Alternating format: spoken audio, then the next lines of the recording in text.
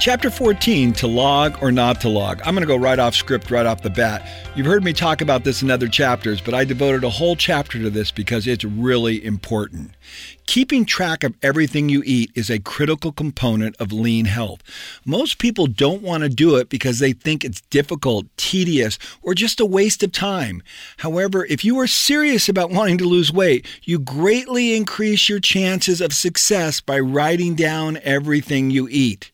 When I started on my lean health journey, I didn't know if logging all my meals helped that much. But I've learned that if I record things, it is much harder to lie to myself. I have a 54-year history of distorting the facts when it comes to my diet. In the past, I could say I wasn't eating too much, but I had no way to know for sure. Once I started recording everything, I knew exactly whether I was sticking to my calorie intake goals or not. One of the tools I use to log my meals is MyFitnessPal, a diet tracking and calorie counting app. MyFitnessPal lets you input exactly what you eat at every meal and keep track of the calories, carbohydrates, proteins, fats, and other nutritional information over time.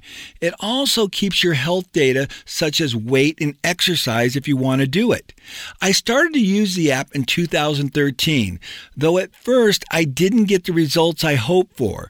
When I looked at the graph of my weight over time, I was shocked to see that between 2013 and October 2014, when I went to Phuket, that I had not lost much weight. The graph was basically flat. After going to Phuket and reading Tom Roth's book, I started to log my meals more regularly, but not as much as I should have. The tipping point came when my friend Doug told me I needed to control my portion size.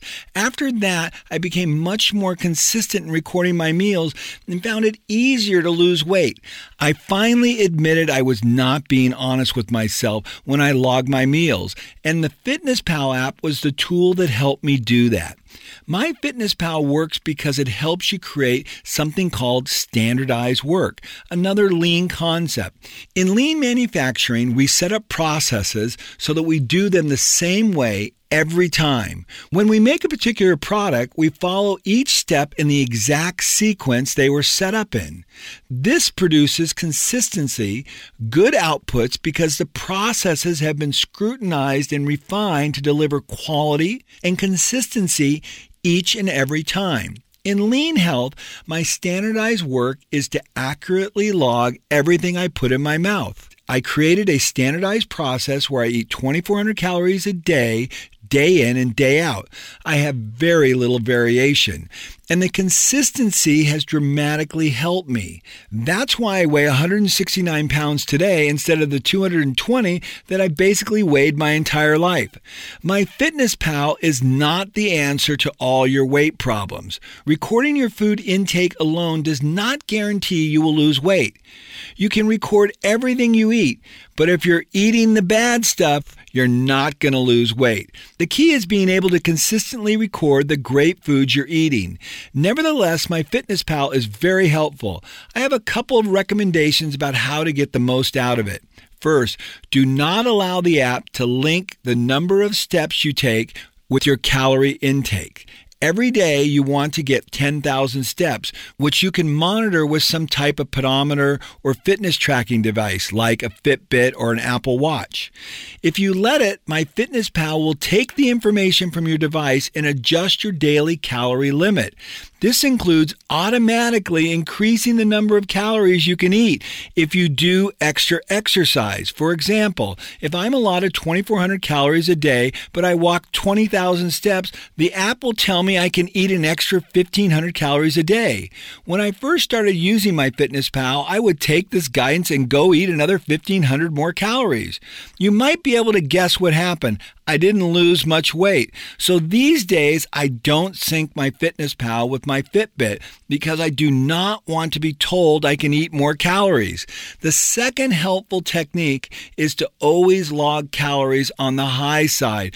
I used to be really good at avoiding this. I would find a chicken stir-fry meal that said it was 300 calories when I knew darn well it was probably 450 or 500 calories.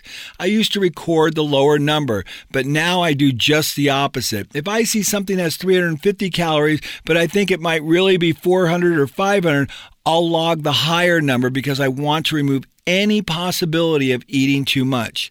95% of the people who have tried to mimic what I'm doing are unwilling to log their food. I believe this is because they are intimidated by the process or they don't want to be bothered. Avoid this mindset. It will sabotage you. Do not be afraid to be honest with yourself. People who log their food in conjunction with the other steps I've talked about in this book are wildly successful, and you will be too.